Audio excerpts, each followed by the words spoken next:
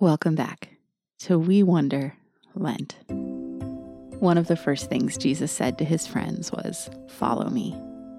Today is Wednesday in the third week of Lent, and we have been following Jesus through the Gospel of Mark. We are watching as he shows us with his words and actions that God's kingdom is coming close. It is almost here. Today, we are in the very middle of Lent, and we are right in the middle of Mark's Gospel.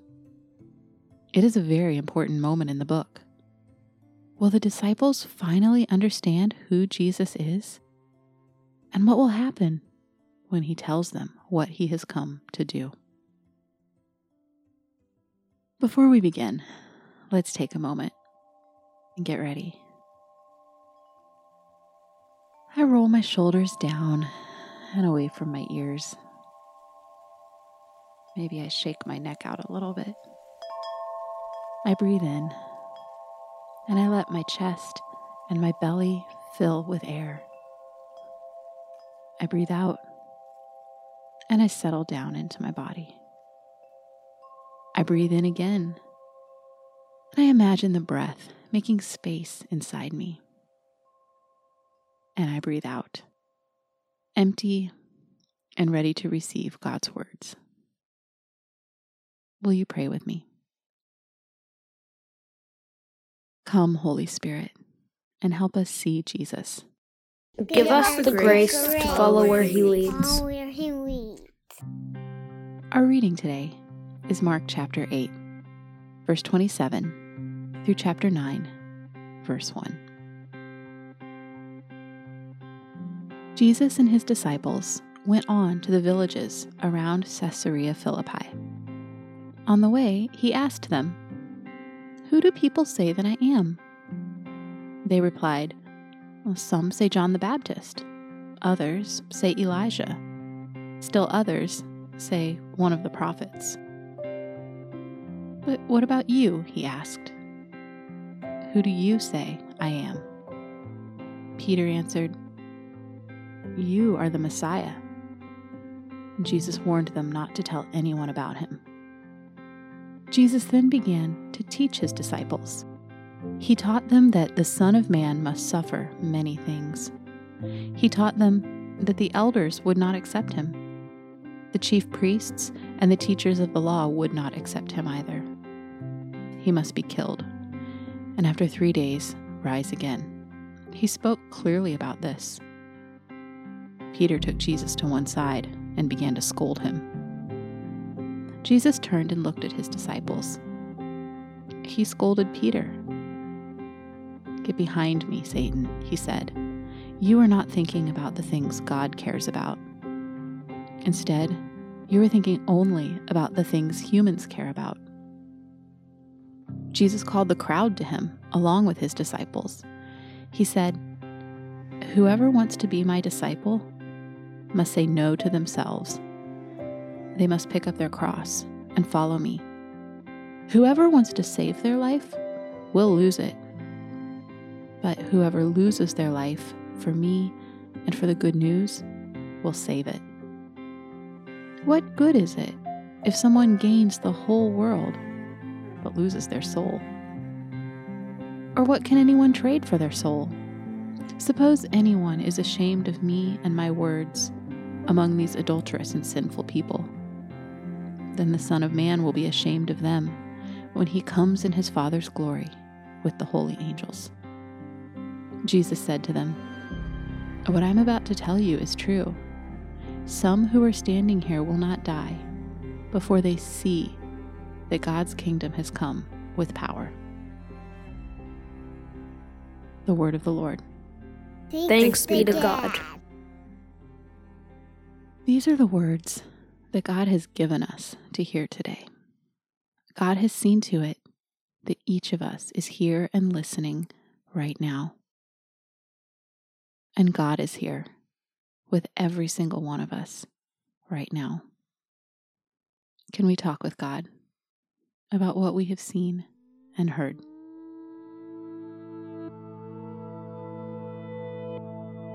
Now Jesus has taken his friends away from the seaside and away from the crowds, far up north, on the side of a mountain near Caesarea Philippi.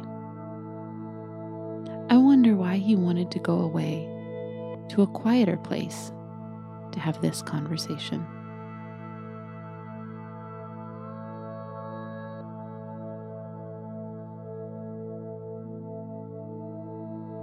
Can I imagine the scene as they walk along? Jesus asks his friends what people are saying about him, and they share some of the things that they've been hearing.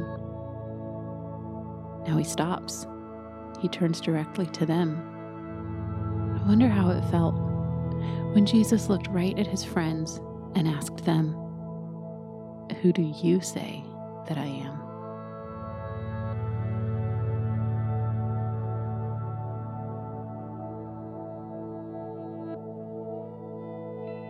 The word Messiah means God's anointed or chosen king.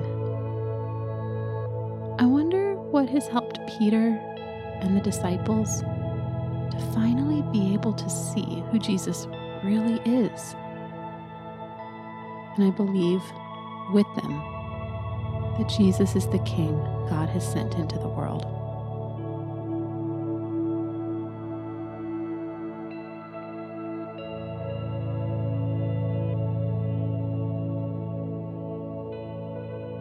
At this time, Israel already had a king, King Herod. And in Caesarea Philippi, there was a brand new temple to the Roman emperor, who was king even over Herod. I wonder if it was dangerous for Jesus to announce that he was the true king of Israel.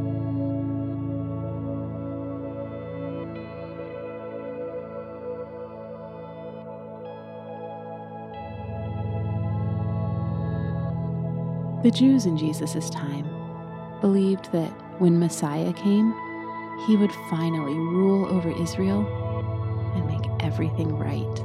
The Messiah would fight God's enemies and win.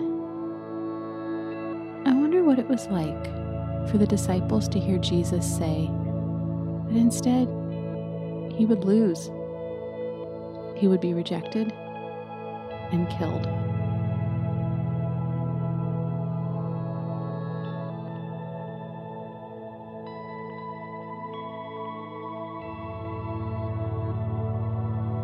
I wonder if that is why Peter felt like he needed to scold Jesus. Did he think Jesus was wrong about God's kingdom and God's ways? I wonder what he said to Jesus.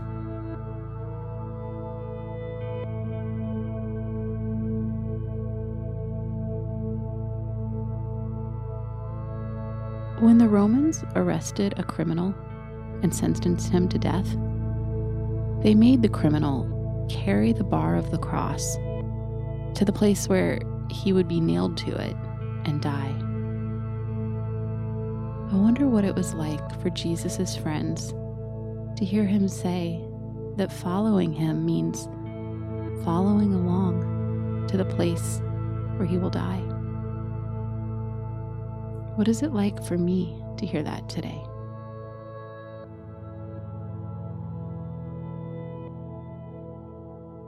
Jesus tells his friends that the only way to save their life is to lose it. I wonder what Jesus wants us to see about who God is and how God works to save people. Can I ask Jesus to help me understand?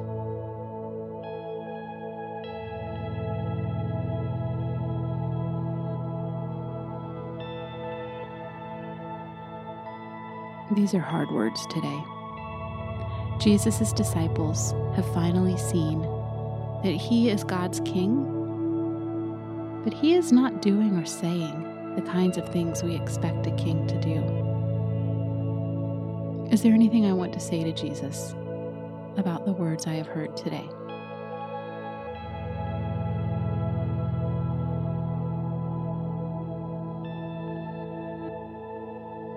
Will you pray with me? Jesus of Nazareth, Son of God, Thank you that we have a book filled with your words and deeds. Give us the wisdom and understanding that comes from your Holy Spirit, so that we can know you better and follow you all the days of our lives.